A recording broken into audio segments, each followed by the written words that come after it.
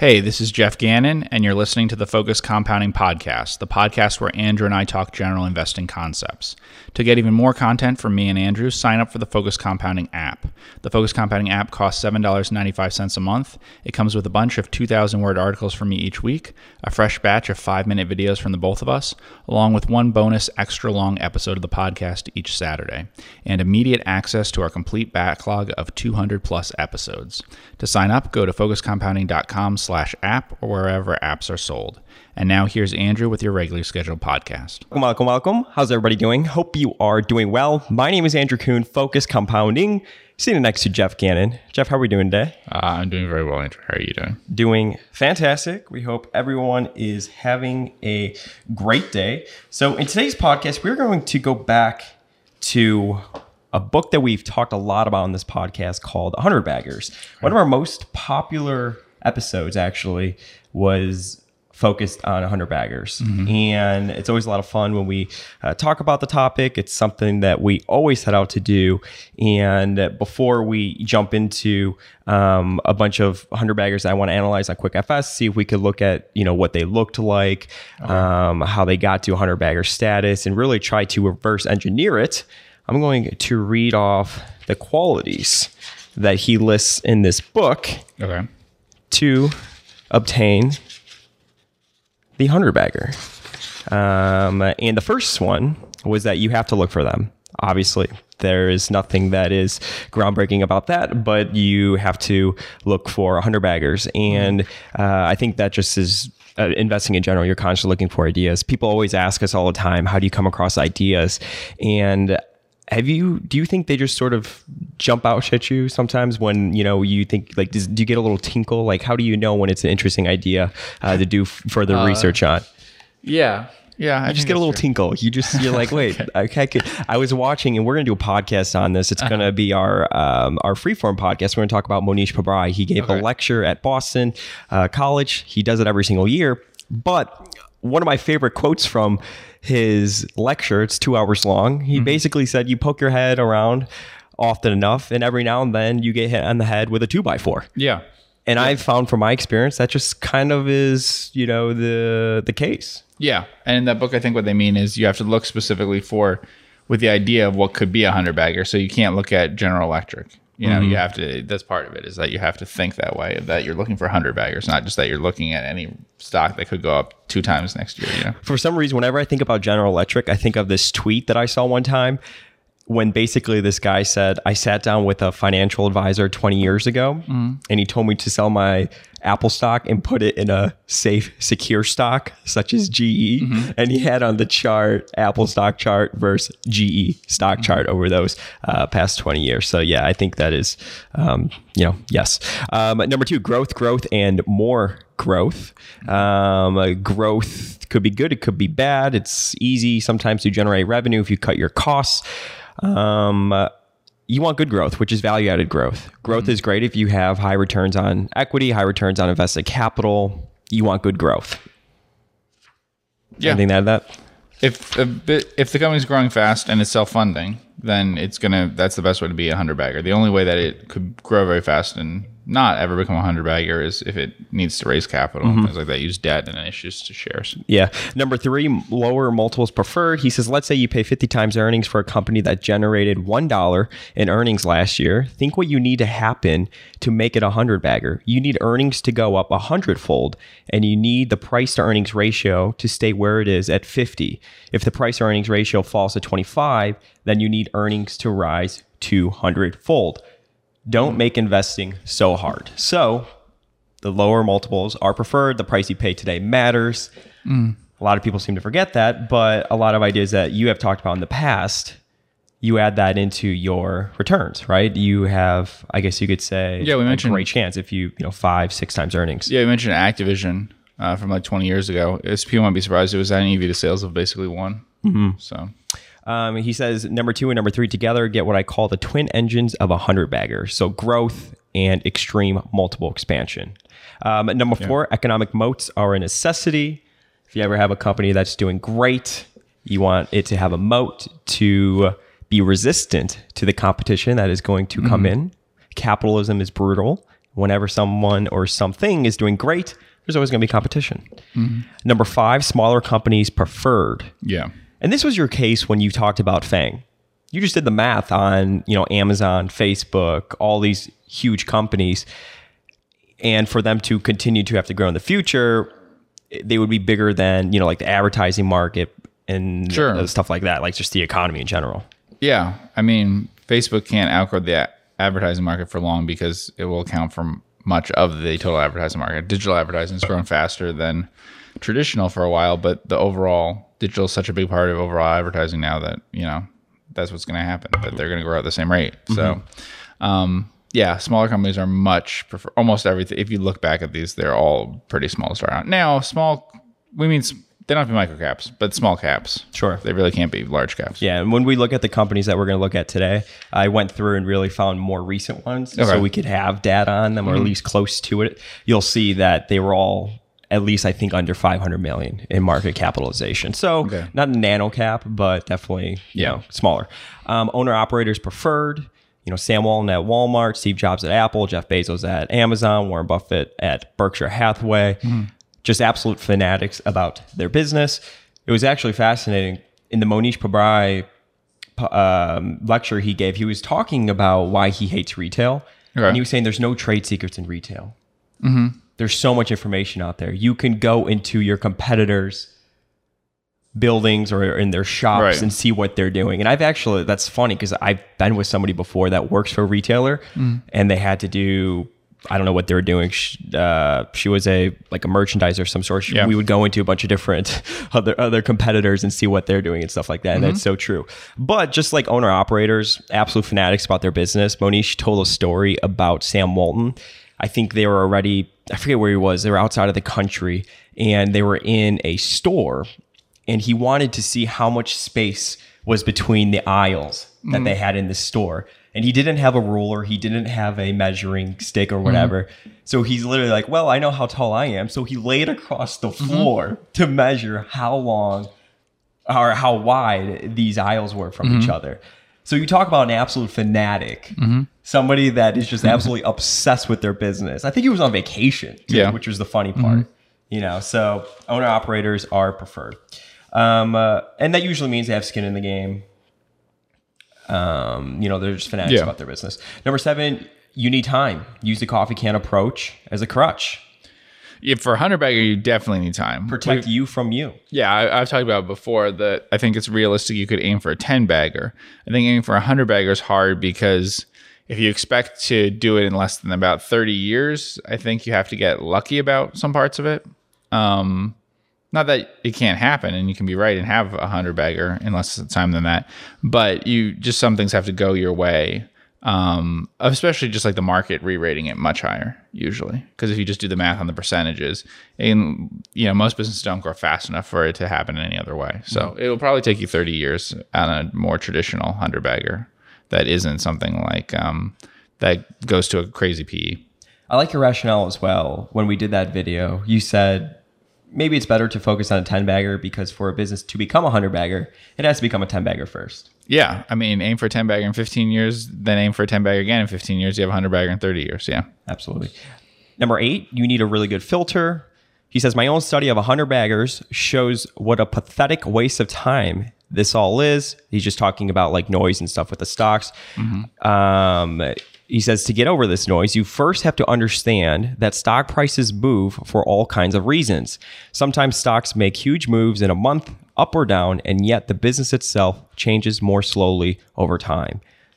You have written about, and we've talked about on the podcast, that over time, the returns that you're going to get in a stock is going to approximate the returns that the business is actually generating. Yeah. What was funny is because of QuickFS, because I've been like messing with this longer term data, and I really love this, just see these companies, what they look like as they got to point B from point A.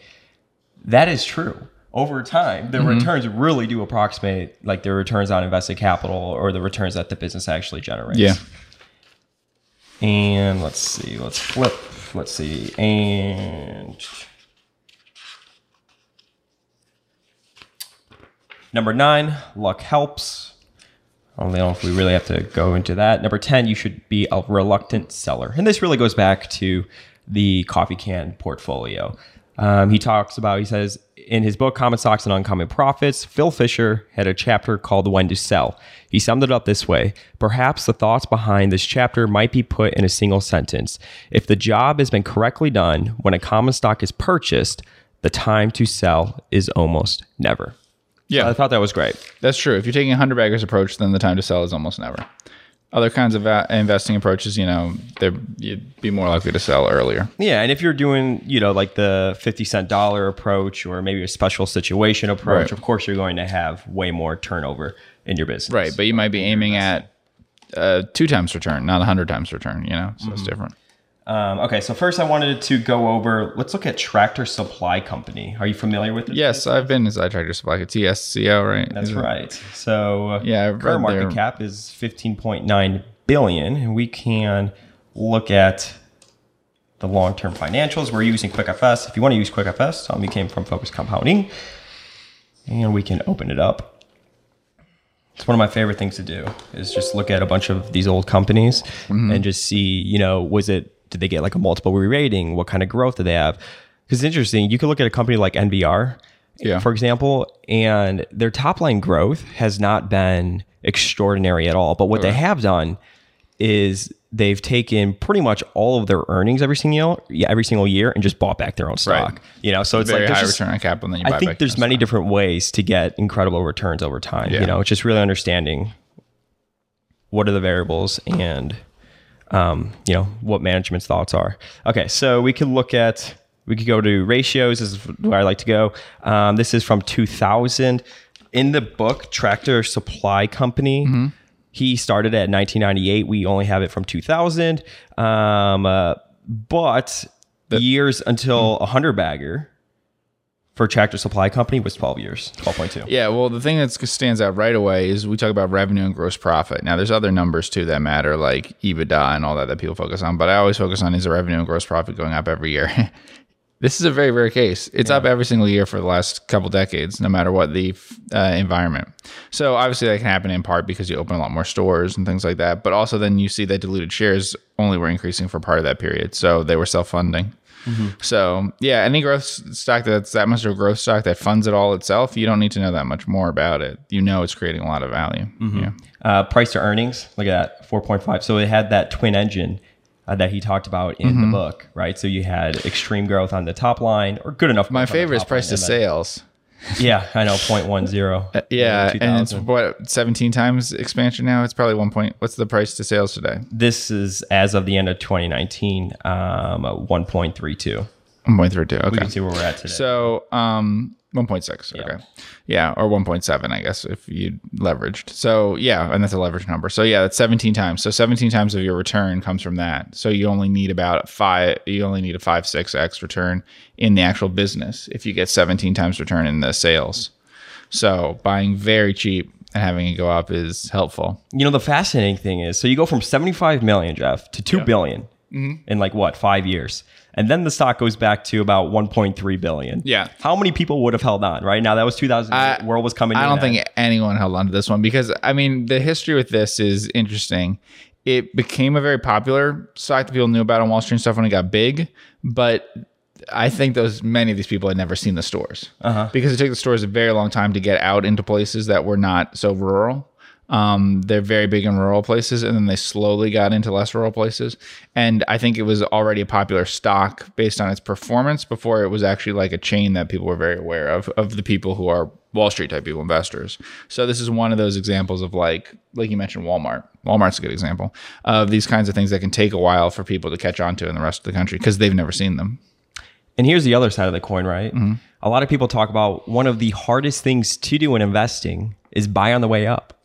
So how many people would have looked at it from 75 million to 2 billion, or we could even say 75 million to 1.3 billion and say, I missed the move. And then it goes from 1.3 billion up to 11 billion. Yeah, if you look at the point where it had its fastest revenue growth, it also had its fastest growth in its PE ratio. And then the PE ratio came down after that, actually. So its fastest period of growth in revenue is like those 3 or 4 years that you have over there in the early 2000s, I guess. And that's when you have the PE multiple expand the most. It expands like 5 times or something. And then after that, it comes down.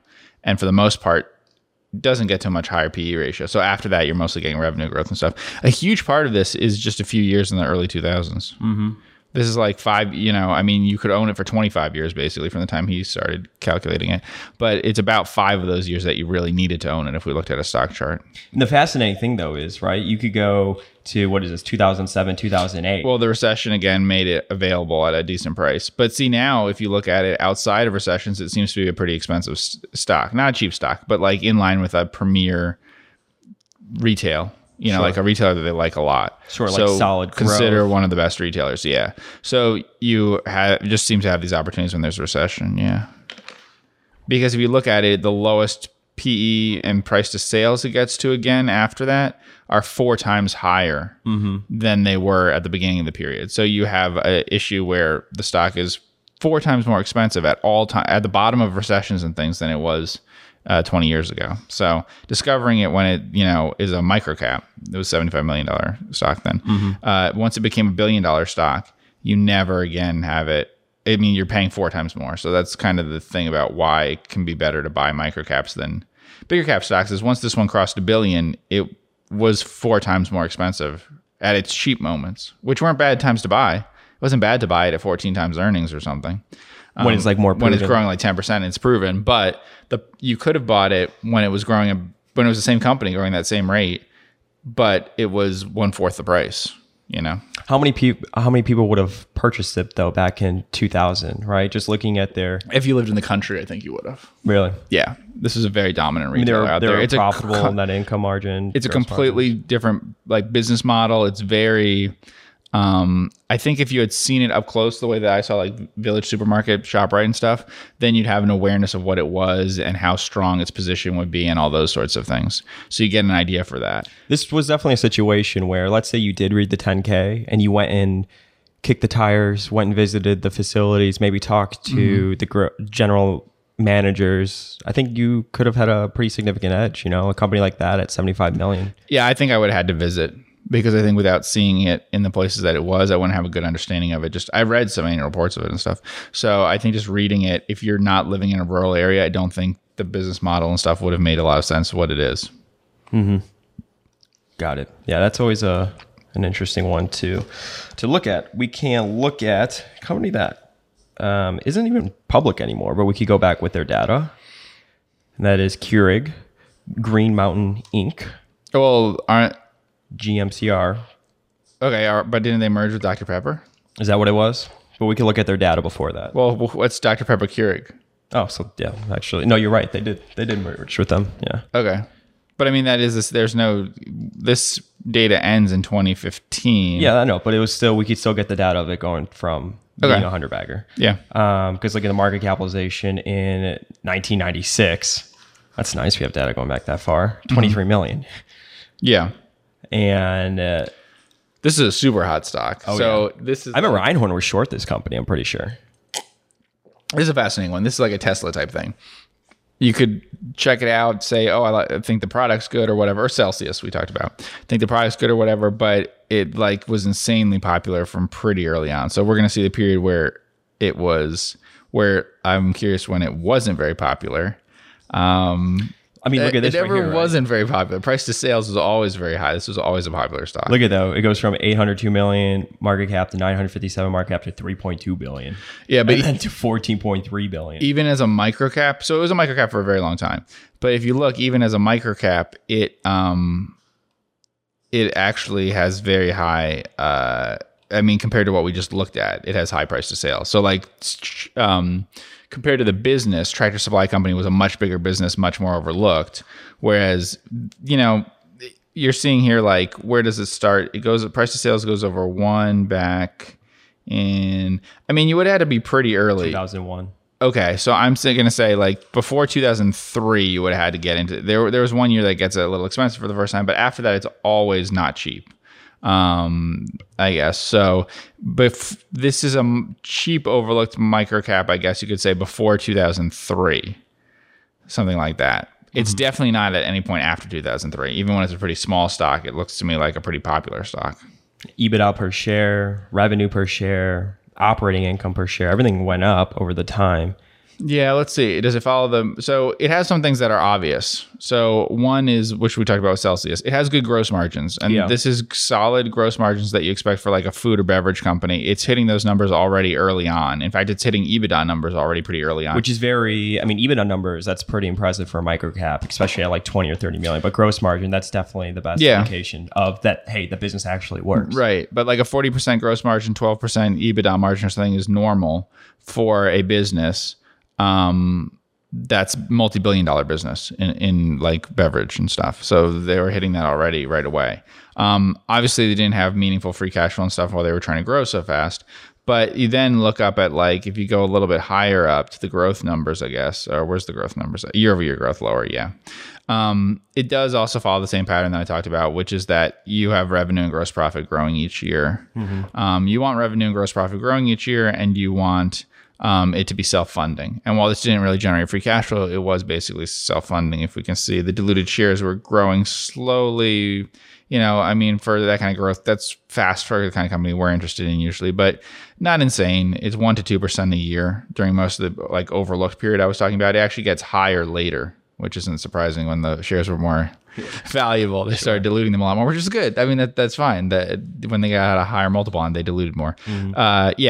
So you have consistent growth in revenue and gross profit, and it's not crazy growth, actually.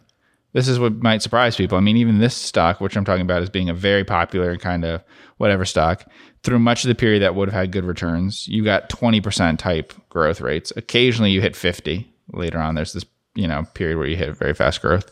But for the most part, you take any 3 years, they're very fast growth, but it's not like viral type growth. This is actually growth more in line with fast growth companies of the past.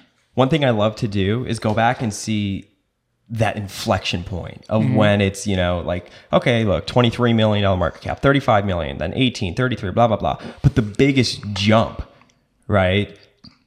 You could look at it goes from like 281 million to 802 million within a year, and then 957, and then 3.2 billion. That's part of the difficulty of the holding on thing with how these stocks go.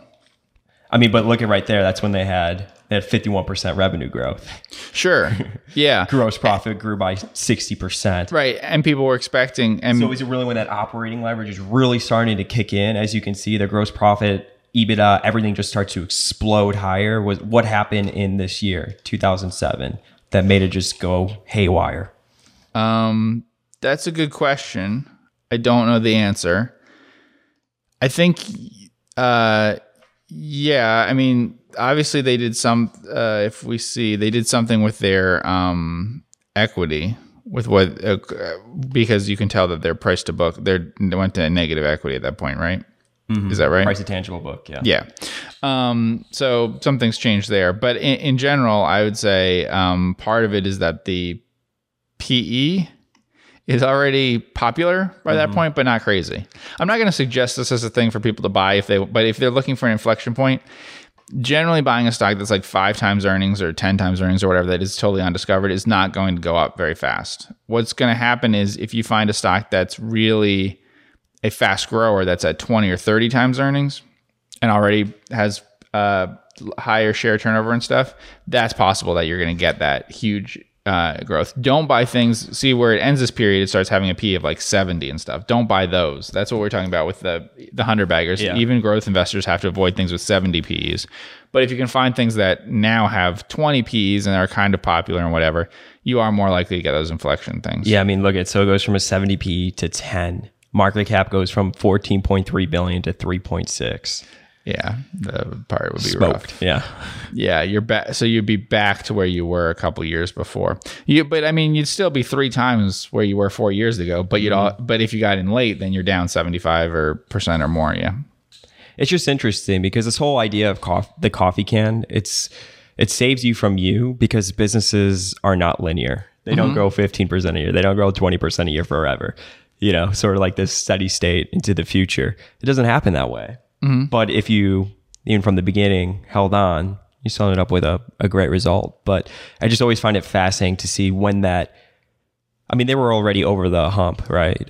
But it just goes from a $957 million market cap to $3.2 billion. Yeah, as long as you held for a few years, as long as you never got in and out fast, you would have done okay, except for a few moments. And those moments, honestly, you should have known not to buy then, just because the price was crazy. Yeah. So if you you never had to pay a low price for Keurig. All you had to do was, I like the business, buy it, hold it for a few years, because occasionally you're down 50% for 1 year if you look at it, but you're not ever down 50% of something after 3 years unless you happen to buy and pay 70 times earnings or something that is just not acceptable. You know, I mean, what if you had margin on that and you're down 50%?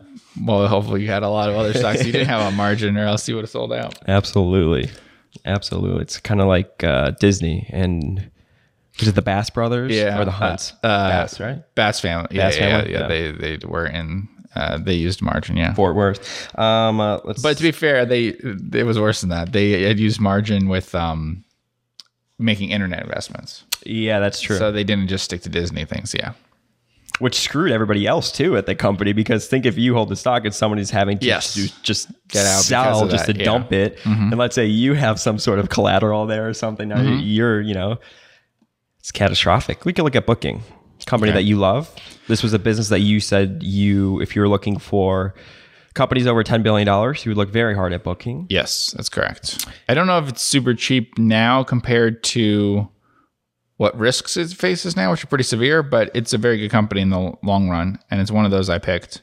I mean, we could look at some of the things that I picked years ago for irrespective of price. So I wrote a thing for Guru Focus, and one of the problems was it kind of picked things. It was an automatic screener that I had to write things about. And so it picked things that were, I would say, too expensive for me to suggest. But they were things like Boston Beer, Waters, Exponent, Ball, some stocks like that, and a Copart. And some of those are like the kind of thing that could be more like your 100-bagger. Boston Beer fits the profile of like a 100-bagger. Why is that? Well, the product was successful from very early on. So we're talking about like Keurig and things like that. So you could, and Tractor Supply, which if you had visited one and stuff, you could tell was very successful. So you could have the product, you could see where it was and all that. Certainly if you had been in the Boston area, you would have seen it very early, but even later than that. And the unit economics and stuff were really good, and it hadn't covered a lot of the country. But it was a pretty popular stock pretty early on, and it has very wide swings. And I remember some people weren't happy that I picked it. Well, we'll look at that after this company then. Okay, so back in 2000, it has a $239 million market cap. Of course, we're really just picking this because that's as far back as it goes. Yeah. Of course, that was. But it was Priceline, so it wasn't earning any money or anything back then. So correct. Price to sales 0.19, but we started with a $239 million market cap to today at $85 billion. So this is an interesting one. It's one of these weird ones where it has a period of poor growth, but in general had extremely high growth and also had already collapsed. So this is you've never seen anything like this, unless you lived through the tech bubble. Revenue grew by like triple digits at the same time that price to sales was incredibly low. The stock was down by a huge amount. It was a totally unpopular stock. You've never seen a up 100% growth stock that everyone's selling, but that's how the tech bubble ended, is that everything was doubling their sales, but their market caps were halving, and they're still expensive even after that happened. So yeah, a popular, stock in the 90s, which we don't have listed here, but then becomes a recovery after that when it gets into a totally different business, because now it's called Booking. But yeah, at one point their price of sales got up to about 9 times. But other than that, their PE was never. It's not like it's Amazon.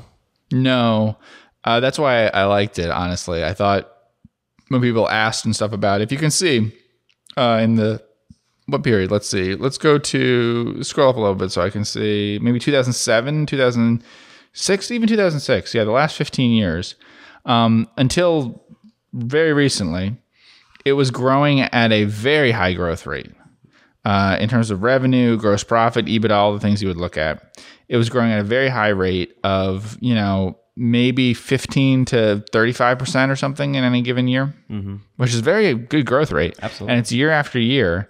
And yet, like you said, it's not an insane multiple. Like if you look at the PE multiples, for instance, throughout much of that period, it's not crazy. No. That's what's surprising to me. Okay, maybe early 2003, 2004, but... I mean, I don't really use the PEG ratio, price to earnings growth, as a thing all the time. And I think if you used it at extreme measures, it wouldn't be very helpful. I mean, 100% growth on 100 PE or like 1% growth on 1 PE, you know. But people use it more for like, you know, the 10 to 20 or whatever. Here, the growth rate in certainly earnings, but even just stuff like revenue, so even without scale, is growing each year usually by more than the PE ratio. So you have a PE ratio on the stock of 20, but you're growing by more than 20% a year. Things like that. So yeah, I mean, if you could bet on the growth and stuff, it looks good. On a math basis, it looks very strong. I've talked about like free cash flow yield plus growth. It would have looked always strong that way. So there are probably some value investors who actually would buy something like this. The problem is, you know, how big can it get? And it turns out it got very, very big. Is that what you would think about with a software company like this?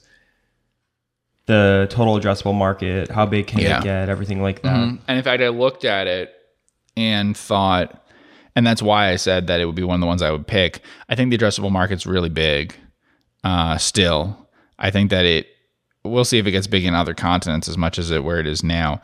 But I still think the market for what it does could double in like 20 years, because I think eventually all hotel booking can be online. And now there's still a huge amount of it that's done by phone. So got it. You can look at Boston Beer really quick. Yeah, definitely not one I would say is exciting now at today's price. Holy smokes. Yeah, but this happens all the time. So it has these periods for no reason that I can discern. It has to do with the popularity, the fashion of it or whatever, of short-term expectations. This has like no good shareholder base or something. I don't know what the story is here. But it reacts very extremely. So for instance, from when I picked it to now, it went down a bunch. But it's up more than 5 times the stock in 10 years or whatever from that time, and that was with it being down big for a long time. And so when I was saying some people didn't like it, it's not that they didn't like the business that I picked the business, because this was a Buffett Munger type screener. It was on that screener. I remember that. No, I had to pick stocks off that screener, so that's one of the ones I picked. So it was a Buffett Munger screener, but what some of the people didn't like is the stock. So just looking at the chart and stuff, they're like, no, this is too volatile. It wasn't the business. It was just the stock. It was the stock was the problem. Yeah, if you look at the business, this is not a business to me that's ever... Look at those gross margins. Yeah, right? Even from early on, they're superior. They're very stable. They're fairly stable gross margins. I'd say so. And they're, and EBITDA margin is pretty stable too. Operating margin, as you can see, generates free cash flow almost all the time. They do have a thing where if there's difficulty selling through, and that's obviously what happened in 2008, is sometimes they don't control this that much, but sometimes the distributors and stuff will buy too much from them. And so liquor stores will get overstuffed with inventory, and then they have to work through it. So you do sometimes see big revenue jumps year by year, but with liquor things, there's good data on it. So they're a beer company, but there's good data, and hard seltzer is really big for them now. Look at that from 2000 to 2001, 13 PE, amazing gross margins. Yeah. So if you look, let's see what happened with the price. The price went from 147 to 280 million. Actually, the price went from 8 to 1,000. So I guess it's 100. It's a 100 bagger now. So this is a 100 bagger. So I'm not cheating on the stuff we're looking at. It's a 100 bagger now. So if you look, but there's a period that wasn't very good performance. If we go back, like I said, like 8 years or whatever, when I was however long it was that I was when I picked it that way, yeah, and it became very unpopular because I said it's too expensive and stuff, and that proved to be true because it did contract with the PE multiple. But if you look at what things that attracted me to it, right? So we could look at the year-over-year numbers. So some of the things that attracted me are revenue and gross profit grew in most years with some problems in certain years, but very few years. Also, I had access to data that's more informative, which is you get data on volume and pricing, but also sometimes you get sell-through data. So where do you get that data? Oh, well, they had in their annual report. Okay. Beer companies and stuff, and they're a small one, so they will give you lots of data on it, like small in terms of number of brands. So they give you lots of data. So they gave the actual number in terms of like barrels or cases. Different companies use different volume measures. But so I got the volume number and the price number. And I actually took that going all the way back to the 1990s on Edgar and stuff, going through all their past filings. So I got an idea of how much they actually were increasing volume and how much pricing. Because one of my concerns is, were they actually able to increase pricing at all, or was it not really increasing pricing? That would be a bit more of a problem if it was just volume increases. So not that volume increases are bad, but then it gives you the sign of, is there a problem where this company can't actually increase pricing? So that was one way of looking at it. The other way, which is important for the long-term consistency to me, is sell-through data. So I don't care if the company's customers bought too much of the product and then had to dump it. But I mean, like, had to do promotions and things to move it. And not order a lot after that. I'm worried about the actual sell-through, the end user, right? So, like, were they selling more beer on average? What was their market share like each year? The best I could guess. And it was less volatile than the company's reported results. So the company's reported results, I felt, understated that the brand was continually gaining some traction that way. And then, things like learning about the founder of the company. So at that point, he hadn't written his book, but I did read the annual reports and things, and you get a little bit more of a feel for how they think about the business and everything. They kept experimenting, trying out new things. You figure eventually they'll hit something that way. Angry Orchard didn't work for them at first. No. I think they shut it down, and then I think they rebranded it or something. And They had a bunch of things that were like that, yeah.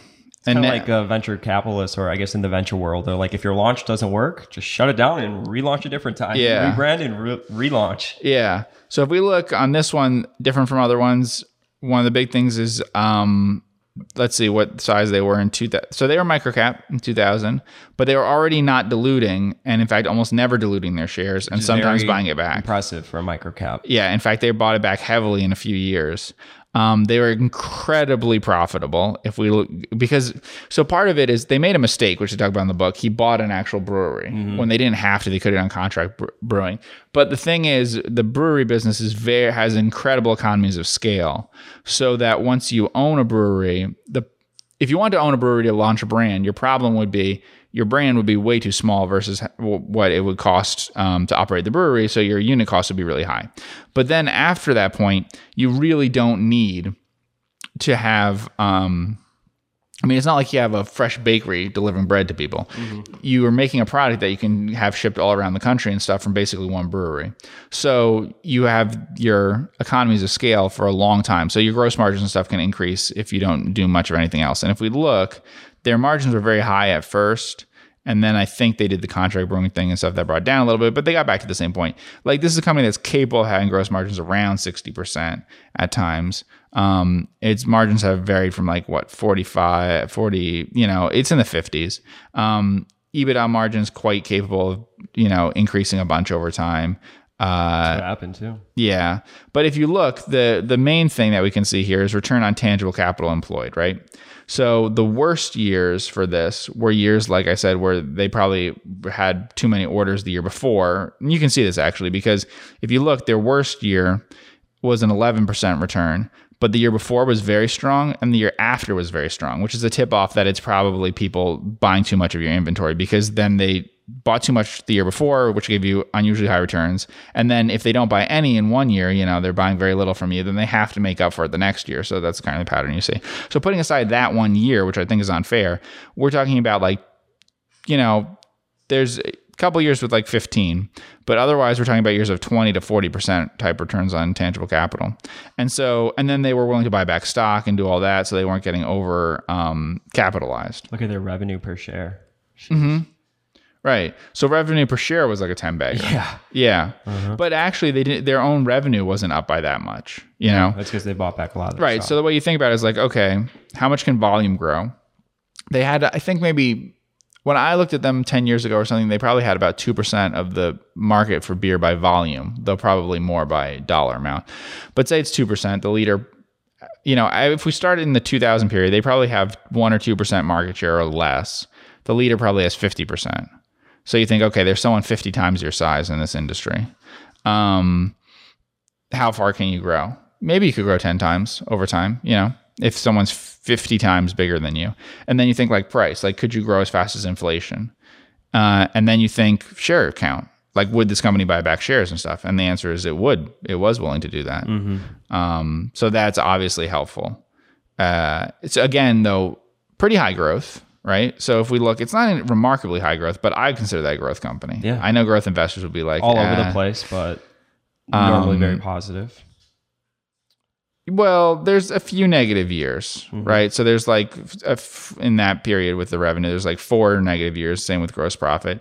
They're very low negative years. And again, I think that's overstocking because if you look, like I know it sounds negative, but if we look, so people will be like, oh, my gross profit's down 3%. But your gross profit was up 15% the year before and 16% the year after. I mean, I like doing like a rolling 3-year period. Yeah. And if you do a rolling 3-year period, this company is always bigger 3 years later, basically. Helps smooth it out. Yeah, especially because if you're manufacturing something, people will buy it and then they could be overstocked with it and they have to sell it down, or there's cyclicality that way and stuff. So I like doing that. But yeah, so this is technically a 100-bagger now. Not a stock I would touch today because I think the price went crazy recently, right? Oh, did it? Of the stock price. I think the stock price has gone crazy in reaction to hard seltzer, yeah. Got it. Let's see. We can look at last one. This company was a 100-bagger in this says 11 years. EV to EBITDA is 55. Oh yeah. So it's a bit Yeah. high. Illumina, which maybe That's not the right ticker. So let's see what we come up with. use the second ticker. Yeah. Oh, so you have to go back. Yeah, keep going back. Yeah. Okay. Currently, $47 billion company. What do they do? Pharma, biotech, stuff like that. There's a lot of 100-baggers that do that kind of thing. There are, yeah. If you look many years ago, there were a lot that were commodity related. So because there had been inflation, so that caused the commodity related ones to do well. So if we've been looking in the book that he based this one on, this book's 100-baggers, which is based on 100 to 1 in the stock market. So you go back to that book, there's a lot on it that are things like, timberland companies and stuff like that. And the reason for it is the gold things, whatever. And the reason for it is that there have been a lot of inflation, right? So same sort of thing here. There have been a period of, biotech and stuff like that where they have a few that are very successful. Now, obviously, they have a bunch that are not so successful, so you have to pick the right one. I don't know how to do in that group. Yeah, I have no idea. 2002, 2003, 110 million, $232 million market cap, all the way up to $47 billion today, or whatever it is. Absolutely crazy. Now, this company, right, biotech, you just get insane top-line revenue growth, as you can see, which really propelled it forward. Yeah, it's very uneven growth, too. If you look, it's incredibly unstable compared to the companies we talked about. It is positive in every year, but the volatility is incredible. You have periods where you triple revenue, and then you have other periods that are like, you're up 15% or something. So very unstable. And then diluted share count, not self-funding at all. Do you think actual like product companies, consumer businesses are probably a lot easier to predict the future or the potentialness of a 100-bagger? Because looking at a company like this that's doing stuff in like medicine and everything like that, I would probably just put this in the too hard pile right away. I think the easiest way to find a 100-bagger is to just focus on microcaps and then focus on those products, learn about their products, and then buy them just on the basis of the product and the brand, not really the business. So that's example is Boston Beer. So at the time, Boston Beer, if we go back 20 years or more, Boston Beer was a microcap that had a very strong product versus its category. So for a domestic beer, it was very strong. Now, over time, more competition came in, but it would have been seen as like the best domestic beer. And it had very small market share versus very large market share for the, Budweisers and Coors and stuff of the world. So the same sort of logic would apply to things like Tesla and stuff, right? But Tesla's not a microcap. But if you can find a company in which you have a product that's a small part of a big industry. So you have people say this is a great car. There's a huge car industry that has different kinds of cars and stuff. But the problem is that your market cap has to be small enough for that to matter. And when you do the math on some of these things, it's not. That's the kind of thing with Celsius recently, right? So we talked about Celsius. That works great if you were looking at the stock a year or more ago when it's 4 times sales or less. You can do the math and say, okay, I can see how this would work. But now I don't see how it works, because my problem is that the product, as big as the product category is, so Celsius is in energy drinks, as big as that category is, that's tough to overcome 15 times sales. That's really tough. You have some massive growth. The growth that you have to do that is just incredible. Whereas back when it was at 4 times sales or whatever it was at the bottom there, it's much easier for that to happen. Where if you're growing 40 or 50% a year or something, because what you have to factor in is that all these companies end up at basically the same multiples. So all of these 100-baggers will eventually become mature companies. Like let's say Apple or whatever. Apple's a mature company. Valued as a mature company would be and stuff. When Buffett bought into it, it wasn't valued very highly. So that's how people will treat companies like that after they've been 100-baggers. So the problem is you have to think that EV to sales is going to come down to, whatever reasonable level. I mean, we could put in Monster as an example. Yeah, so Monster's EV to sales now is up to 10, which is incredible. We could put in Coke and see what they're... Recently written up in Barron's this past weekend. 7. So all of these are pretty high. I would say you have to at least count on during your holding period that Celsius's multiple will contract by 50%. So look at their normal price of sales. It looks like it's always been kind of in the 4 to 5 range. But their business has also changed. For Coke. Yeah, Coke. Yeah. I don't think it's because their business has changed. I think it's just a stay in the market. Yeah, because the same thing happened in 2000. So you'd have to count on like a 50% decrease, right, in your multiple. And so you just factor that in, which is fine. But when you look at it, you want a product that's pretty big versus a company that's pretty small. And then you need the multiple contraction to be reasonable. That's kind of the way you look at for 100-baggers. I like multiple expansion. But one thing you need with 100-baggers is to avoid contraction. So buying it at 30 times earnings or less could work.